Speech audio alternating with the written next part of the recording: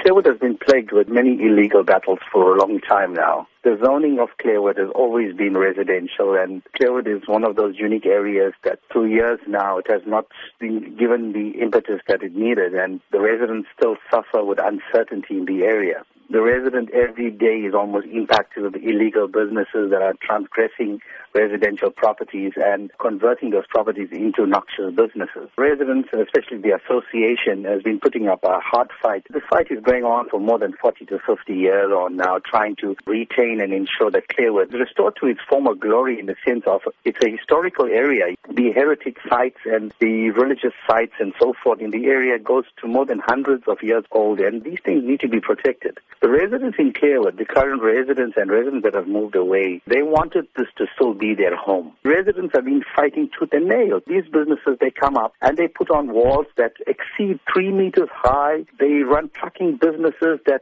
really impact on the area in the last 6 years on now.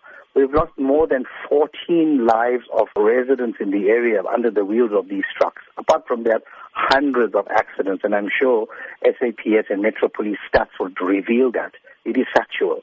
Apart from that, it is the intimidation that sets in from these illegal businesses to the residents. It's become really frustrating to the residents. When Clairwood tends to decay in such a state, the neighboring communities like the Bluff, Wentworth, Merebank and Spingo needs to be alarmed as well, because it seems that there is an agenda.